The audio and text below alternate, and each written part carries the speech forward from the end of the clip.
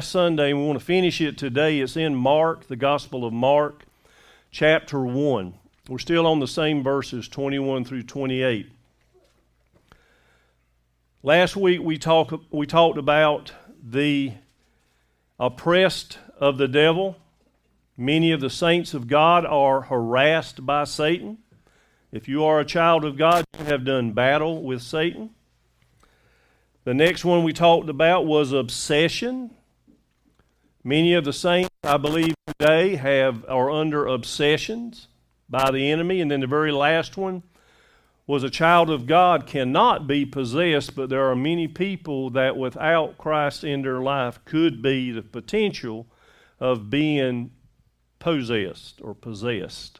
We need to be aware of the demonic and the reality of it. But I want us today to turn to the better side of this sermon. I didn't want to try to put it all into one. So we're going to do like a part two. So if you would, we're going to start back reading again. This is verse 21 of Mark chapter 1. And they went into Capernaum, and straightway on the Sabbath day he entered into the synagogue and taught. And they were astonished at his doctrine, for he taught them as one who had authority, not as the scribes. And there was in their synagogue a man with an unclean spirit. And he cried out, saying, Let us alone. What have we to do with thee, thou Jesus of Nazareth? Art thou come to destroy us? I know thee who thou art, the Holy One of God. And Jesus rebuked him, saying, Hold thy peace, come out of him. And when the unclean spirit had torn him and cried out with a loud voice, he came out of him. And they were all amazed, insomuch that they were questioning among themselves, saying, What is this thing? What new doctrine is this? For with authority commandeth he even the unclean spirits, and they do obey him. And immediately his fame spread abroad throughout all the region round about Galilee. Let's pray. Dear God, as we're here this morning, Lord, speak through me. Use me as the vessel that you need, Lord, that we can get a grips with your authority in this situation of demons. Lord, let us be that light in this community and in this world that is desperately needed, that you can be glorified in it, Lord. We'll be careful to give you all the honor and the praise and the glory. In Jesus' name, amen. So the first heading of last week was more of a reality of Satan. Today I want to give you some examples of the authority of Jesus. This is all the good part. So today we're going to speak about the authority of Jesus. Jesus said in Matthew 28:18 in the Great Commission, right before he gave the Great Commission, he said something real profound. He said, All authority is given unto me in heaven and in earth, right? So Jesus has authority over all the power of the enemy. It's not like it seems today. It's not like there's Satan on one side and God on one side, and they're maybe having like a battle royal and we're just waiting to see who wins. That's not the case. Okay, that is not the case. Satan has been defeated.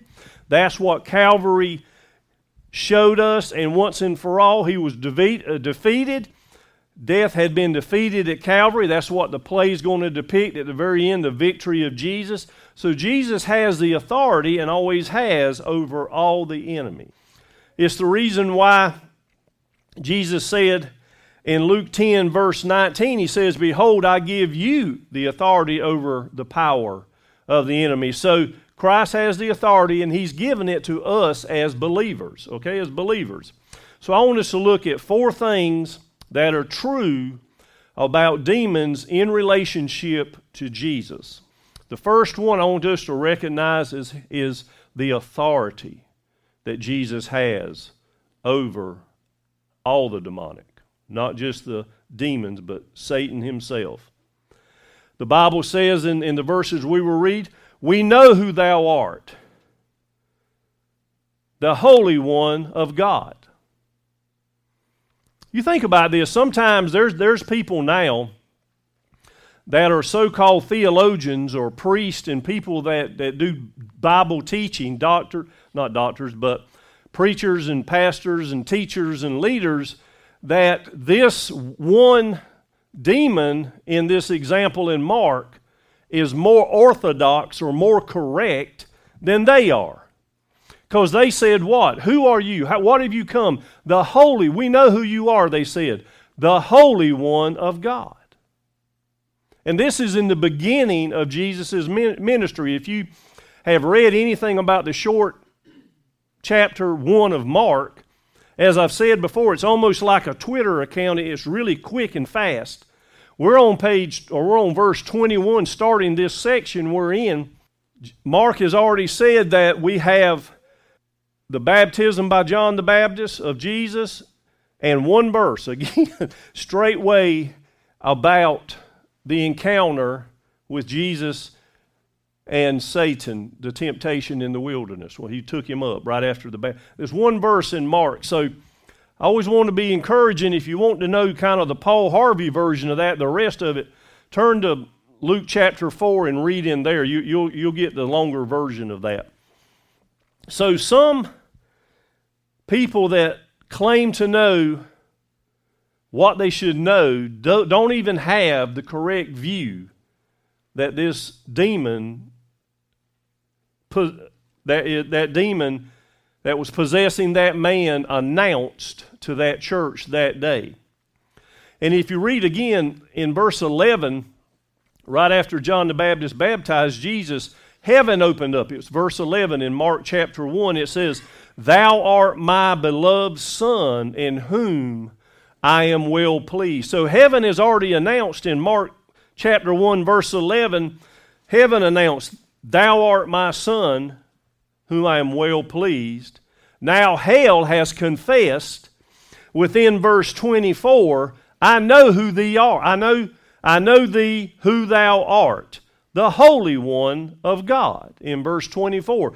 So even the demons recognize the deity and the authority of Jesus Christ. It's amazing just to look at that and to think about the amount of confusion, if you will, of the deity of Christ, the Godhead, the three in one. It's amazing the amount of confusion that has arisen through people who are supposed to know better. But I tell you on God's authority that even the demons are more theological. They're more orthodox. They're more correct in knowing who Jesus is than a lot of people that fill the pulpits in today's society. So second, demons have a hatred for Jesus. They have a hatred for Jesus. He said in this verse, "Let us alone." He said, "Leave us alone." What's going on? Every demon-possessed person, at whatever level they're at with the demons, don't want to hear the things of God. Have you ever had a discussion with someone and tried to share Christ with them, and they just got all flustered and mad and said, "I don't want to hear that stuff"? You ever heard that? Well, look at the example here that we have.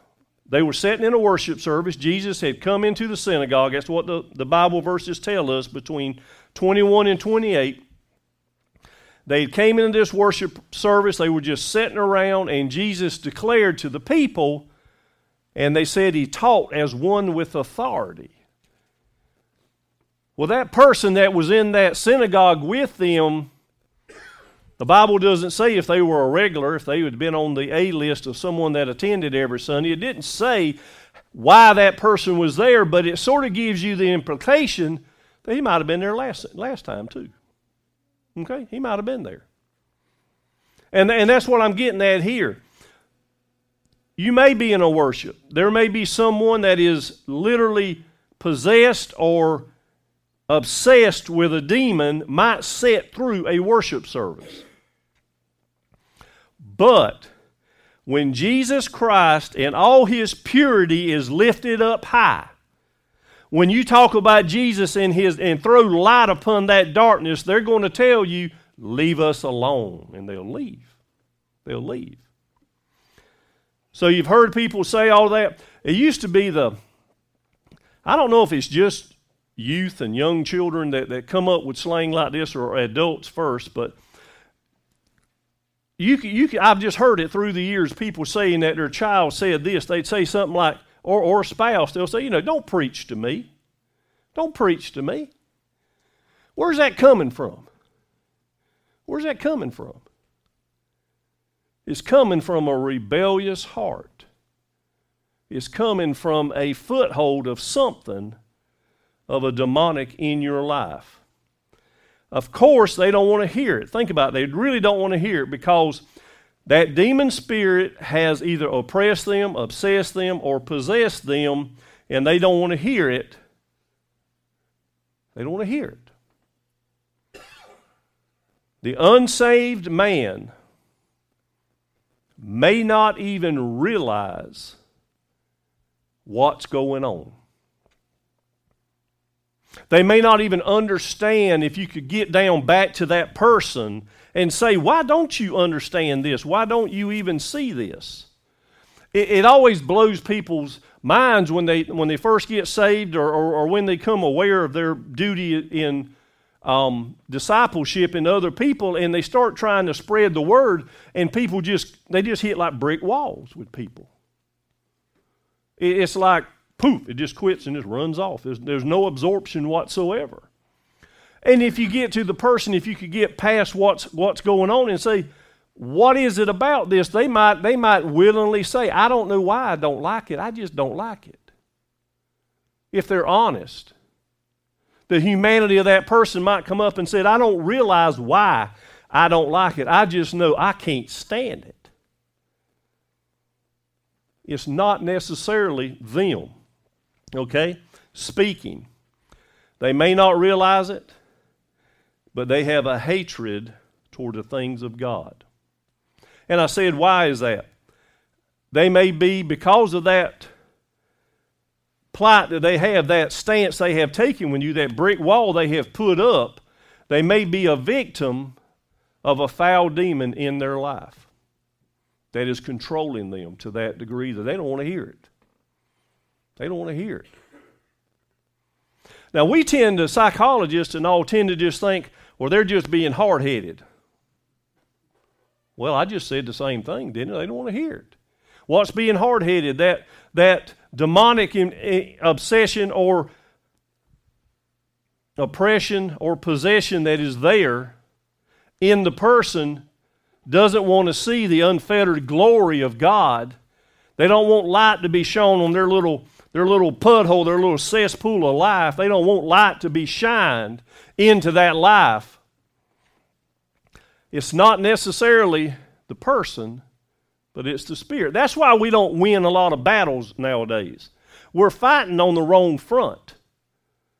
We try to say it's that person. I'm going to use this as a person. This is a skinny person. I'm going to try to use this as a person. I'm talking to this person. It's just hitting him and running off. Just hitting him and running off. And I go, I want to shake him and turn him upside down, punch him, soften him up so I can talk to him.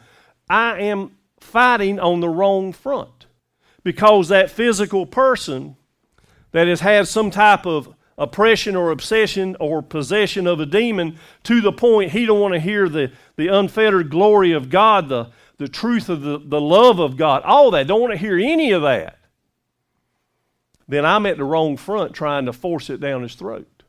What should I be doing? I should be on my knees praying for that person day in and day out.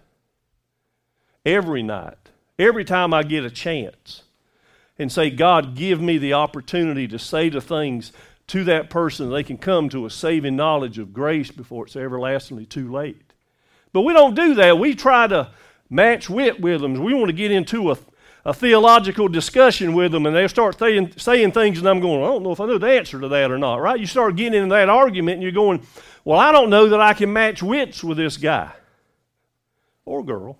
So they may not even realize why they're opposing you. They're that victim of a foul demon, and that's that hatred for the things of God. Thirdly, there is, and you got to make sure you grab this, there is a cringing fear of Jesus to the demonic. Verse 24 says, "Art thou come to destroy us?" Bladen County English. Is my time up? Am I going to be killed now? That's what that says. Art thou come to destroy us? What does that tell you about the knowledge of the whole demonic realm? They know they're on a very short leash. They know that they're only being let roam for a time, that their end is near. And this demonic being that had this man in the synagogue said, "Art thou come to destroy us?" These demons literally cringed before Jesus. Cringed. So what I'm trying to tell you is this. If you read in 1 John chapter 4, verse 4, there has been a song put out. It's really an old quartet song. It says, "Greater is he that is in you than he that is in the world." If you're a child of God, if you're indwelled with the Holy Spirit, Satan has within you the power of Jesus within you. Satan will sense it. I'm not saying you can flippantly go about casting out demons all the time. I'm not saying that. But you have the defense to keep him out. So these demons literally cringed at Jesus. But never forget, greater is he that is in you than he that is in the world. That's 1 John 4:4, if you know where I got that from. So Jesus has authority over all the powers of darkness. No child of God should ever fear Satan. Never. Okay? You should be aware of him. You should be vigilant. You should be sober. But do not be afraid. They're more afraid of you when they recognize the power you have of Jesus within your life than you are of them. So greater is he that is in you than he that is in the world. If that song means nothing to you, just Google that and right beside it go Dash Cathedrals. Cathedral Quartet. They sung that. And I'm about to break out in it. I'm sorry, I'm trying not to. The fourth one is demons always yield the authority of Jesus. Again, it's not a battle. Are they going to win? There's so much stuff in Hollywood that gives us ideas about how things should be when they're not right. How many of y'all have seen some type of exorcist movie? If you're old enough, there was one a long time ago that was pretty bad. Is that what Jesus did? No. He spoke. He said, "Get out." The demon got out. Just as a side note, how many of y'all seen all the different battles about Armageddon? How they've different portrayed that in the movies as just a long campaign of men fighting, and no, it's a spoken word. There is no match between Satan and Jesus. It's not no dualism. I don't care. If you look around, I understand. It looks like we're on really the losing team, but I'm telling you, we're not. Greater is he that is in me than he that is in the world, Satan. But we've got to believe that as believers. We've got to live like that. We have got to be the prayer warriors we need to be, that God can use us to win whoever that is God has put before you on your heart of someone to win. You can't do it on your own will. You can't save them anyway. I've said many a times, if I can talk you into something, then Satan can talk you out of it, because I'm not that smart. But if the Holy Spirit gets in you and you get saved, then you're sealed. Signed, sealed, delivered. You're his. So greater is he that is in you than he that is in the world. The fourth one, demons always yield to Jesus' authority. Jesus said, "Be still." The Greek in that, if you read it, it says really like be muzzled. It's almost like Jesus was telling that that demon that was within that man, he was talking to him like he was a snarling dog, and he said, "Be muzzled and get out of him." He talked to him like he was a demon-possessed wild beast and just got rid of him and just told him to get out. Be muzzled and get out. That's how they're treated. There's no fight to it. But yet we, on planet Earth, are in this fight that we think we're trying to win, but we're doing it on the physical level. We're not doing it on the spiritual level. Our fight is at the spiritual level. So Jesus dealt with that man in the synagogue like he would a wild dog. He said, muzzle him and get him out of there. Here's what it says, verses 25 and 26 of Mark 1. Jesus rebuked him, saying, "Hold your peace." Muzzle him. "Come out of him." And when the unclean spirit had torn him and cried with a loud voice, he came out of him. "Be still, come out of him." He came out. Now the Bible says that he tore him. Let's get a little more of a grip around what does it mean that he tore him. Well, if you read Luke 4's version, it's a little bit longer. It says it did him no harm. That's about verse 35. So we know that the Satan or that demon didn't hurt that man when he come out. So what does it actually mean? What does torn actually mean? It means this: Satan never gives up any foothold he has on you or me or anybody else without a fight. Without a fight. The demon shrieks in agony and pain, and then he comes out. That's a battle. That's a battle.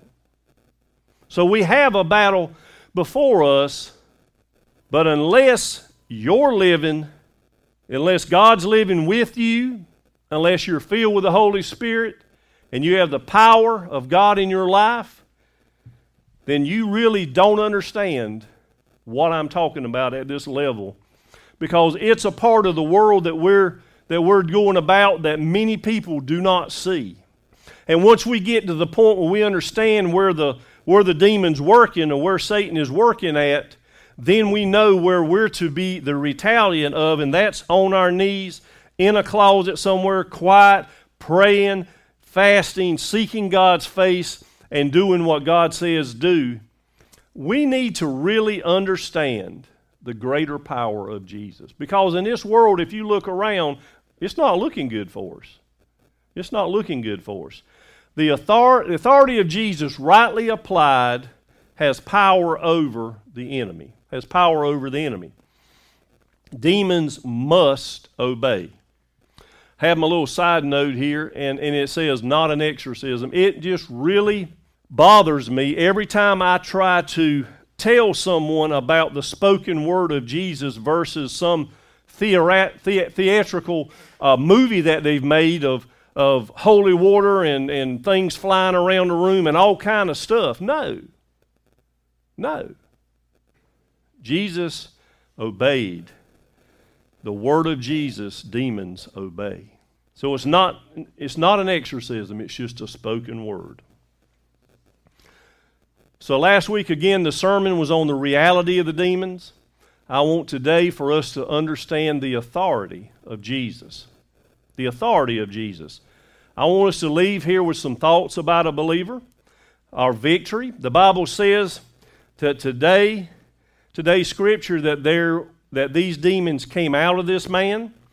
Later in the book of Mark, we're going to see where Jesus gave that power to the disciples to cast out demons. And he said in Luke, we see that in chapter 10, that he even sent out 70 at one time and said he gave them powers. They come back reporting. This is in Luke 10:17. Why even the demons were subject to us through your name. So it's not us, it's not me. It's Jesus through me. Jesus gave the Great Commission. He said in Matthew 28:8, he says, all authority is given to me, right? He says the same thing in Luke again in chapter 10, verse 19. I give you the authority over the power of the enemy. We have the victory. We've just got to put it in its right place and use it. The reason, again, we're not having the victory in the world today is we're fighting on the wrong front. We think, if you ask, say, a person on the street, how are we going to fix this world we live in? Well, they'll say three things basically. They'll say, one of them say we need to legislate more law. We need to have more laws. Now, there's a lot of laws on the books we don't do nothing with anymore. I just want to put that out there for you. So I don't know that any more of them is going to help. But what is it? Let's think about this thing.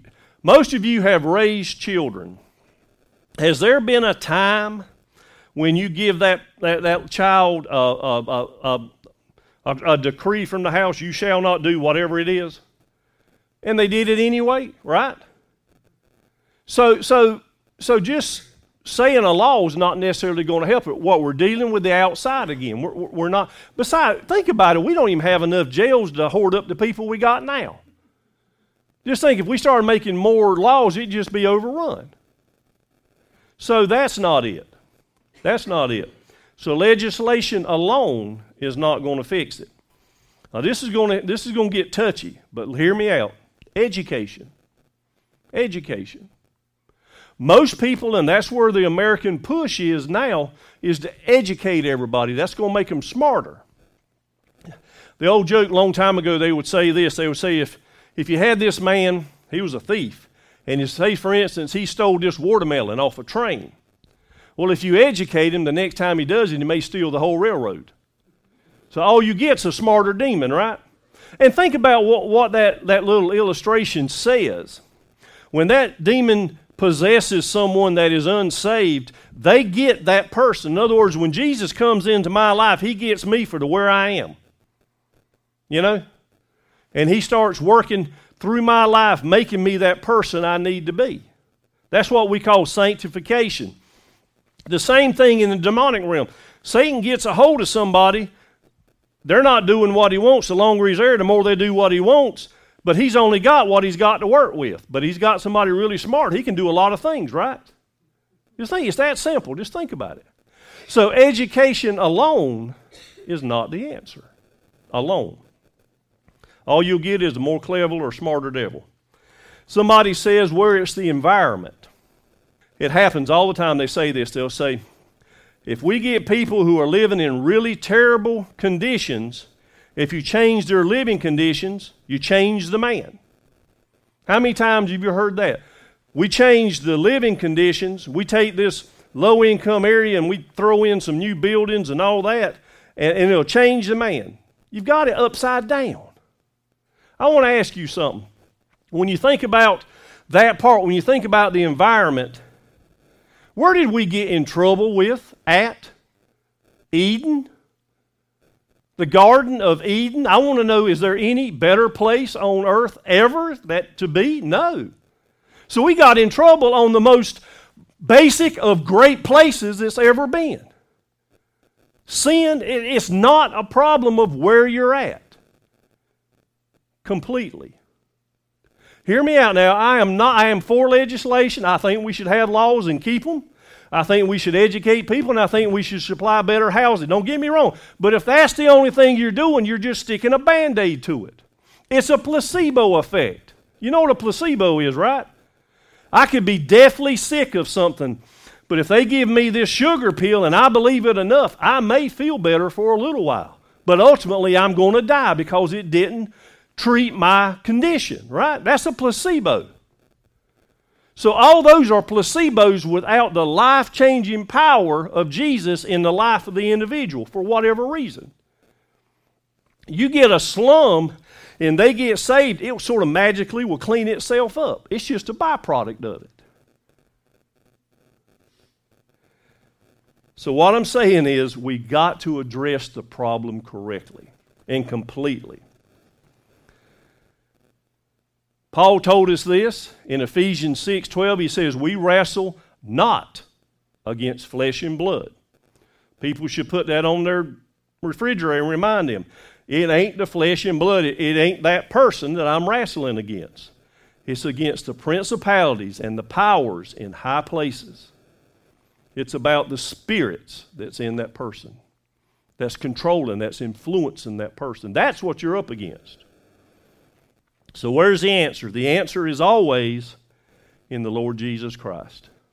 Mark begins his gospel by letting us have no doubt whatsoever that we have the victory in Jesus. So for those of you who are children of God, you are saved and Spirit-filled, you are going to know the conflict of the enemy. If you were here last week, you know I said beyond no shadow of a doubt, you will be oppressed of Satan. You're going to be oppressed by Satan. You may even, if you let him in far enough, you may even have an obsession. I'm talking about a demonic obsession. I'm not talking about a good obsession. I'm talking about something that's, I say this a lot. It used to be about probably 6 or 7 years ago, I would get a lot of emails from like the Baptist state men and the director of mission, those type folks would send me stuff. But it had a general theme that really disturbed me.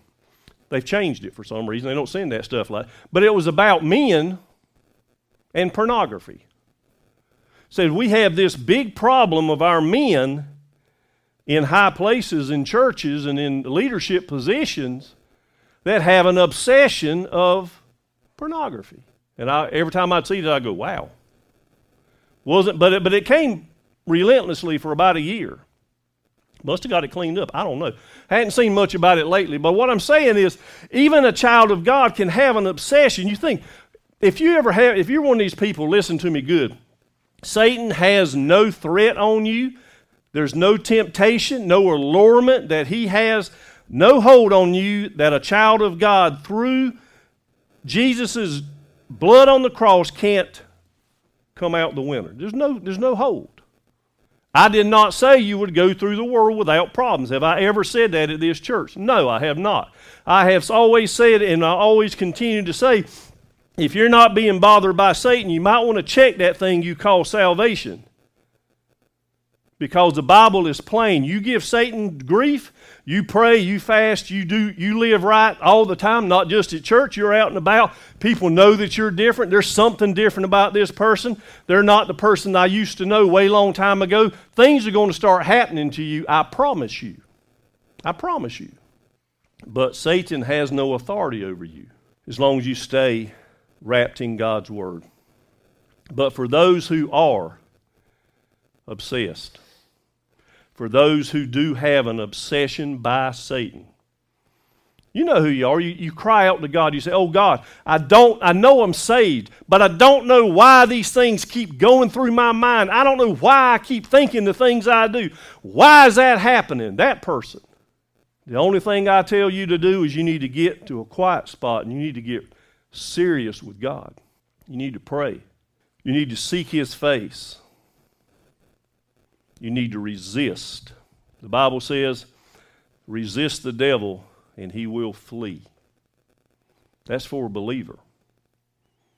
You need to get alone, get some prayer warriors around if you know of anybody that's a true prayer warrior, not just a friend, somebody that actually pray for you, and cry out to God to take over that ground that you have given up to Satan, to take up that obsession that you can't seem to shake and to get it out of you and to fill you with the Holy Spirit. Y'all, that's part of sanctification. I'm not trying to tell any of y'all that you're perfect. There's only one perfect, well, there's three people perfect, my parents and my wife, okay? The rest of us are far off from that. Okay? You know I'm messing, but there's nobody walking on planet Earth that professes to be Christ-like that is perfect. One man, Jesus. That was it. The rest of us fall somewhere down below that. So the Bible says, resist the devil, he will flee from you. But for anybody that is unsaved, you may not be demon-possessed yet, but you could be. You could be. He's watching, he's waiting. If Satan has the opportunity, he will invade your personality and take you to a place you don't want to go. That's the reason if you need to get saved, you need to get saved today. Okay, you need to get saved today. There's a reason why you need to go ahead and give your heart to Christ as soon as you feel the tug. It's been told about a guy by the name of Martin Luther. Now, this is the monk, Martin Luther, the Protestant monk. This is a long time ago, okay? This is not anybody new. But he would say this, it's been recorded this, and let me read it to you. It's pretty neat. It says, somebody asked Martin Luther, he led the Protestant Reformation, Martin, how do you manage to live a vicarious life over Satan? And I want us to think as I read this answer, how is your life victorious over Satan? Martin Luther said, when Satan comes and knocks on my door, Jesus goes and answers the door. He says, Satan says to him, who lives here? And Jesus says, Martin Luther used to live here, but he has moved out and now I live in here. And it said that when Satan sees the nail-scarred hands, he leaves immediately. I don't know if that's true or not. Sounds real good. Martin Luther he was way far better than I'd ever be, so I'm going to say it's true and go with it. So when the devil came to knock on your door, who answers it? That's the question. When Satan comes knocking on your door, are you sending Jesus to answer it? You know, if you're unsaved right now, Jesus could be knocking on your door and wanting in. The very last book of the Bible, the Revelation chapter 3, gives an invitation. It says, behold, I stand at the door and knock. If any man hear my voice and open the door, I will come in to him. What a promise. In the last book of the Bible, the Revelation. What a promise. So the question today is, who's going to answer that door when Satan comes knocking? Let's pray. Dear God, as we're here today, Lord, we know that you are God and above you no other. Lord, we can do nothing apart from you. So, Lord, I just pray that you will come down and indwell us like you never have, Lord, to give us that renewed strength to further our sanctification as believers so that we can go out and be a witness for you in these last days. Lord, I know you've told us we don't know when you're coming back. But Lord, your word just tells me that it is close. Lord, it's nothing that we should be playing with. We should be ready to go today. Lord, if there's anyone in the sound of my voice that has been troubled, that has been harassed by Satan, Lord, I ask them to begin that trip, Lord, to boldly start praying to you for that to be removed. And Lord, if there's anyone within the sound of my voice that does not know you, Lord, I pray they come to a saving knowledge of grace before it's everlastingly too late. And Lord, we'll be careful to give you the honor and the praise and the glory for it all. For it's in Jesus' name I pray. And all God's people said, Amen.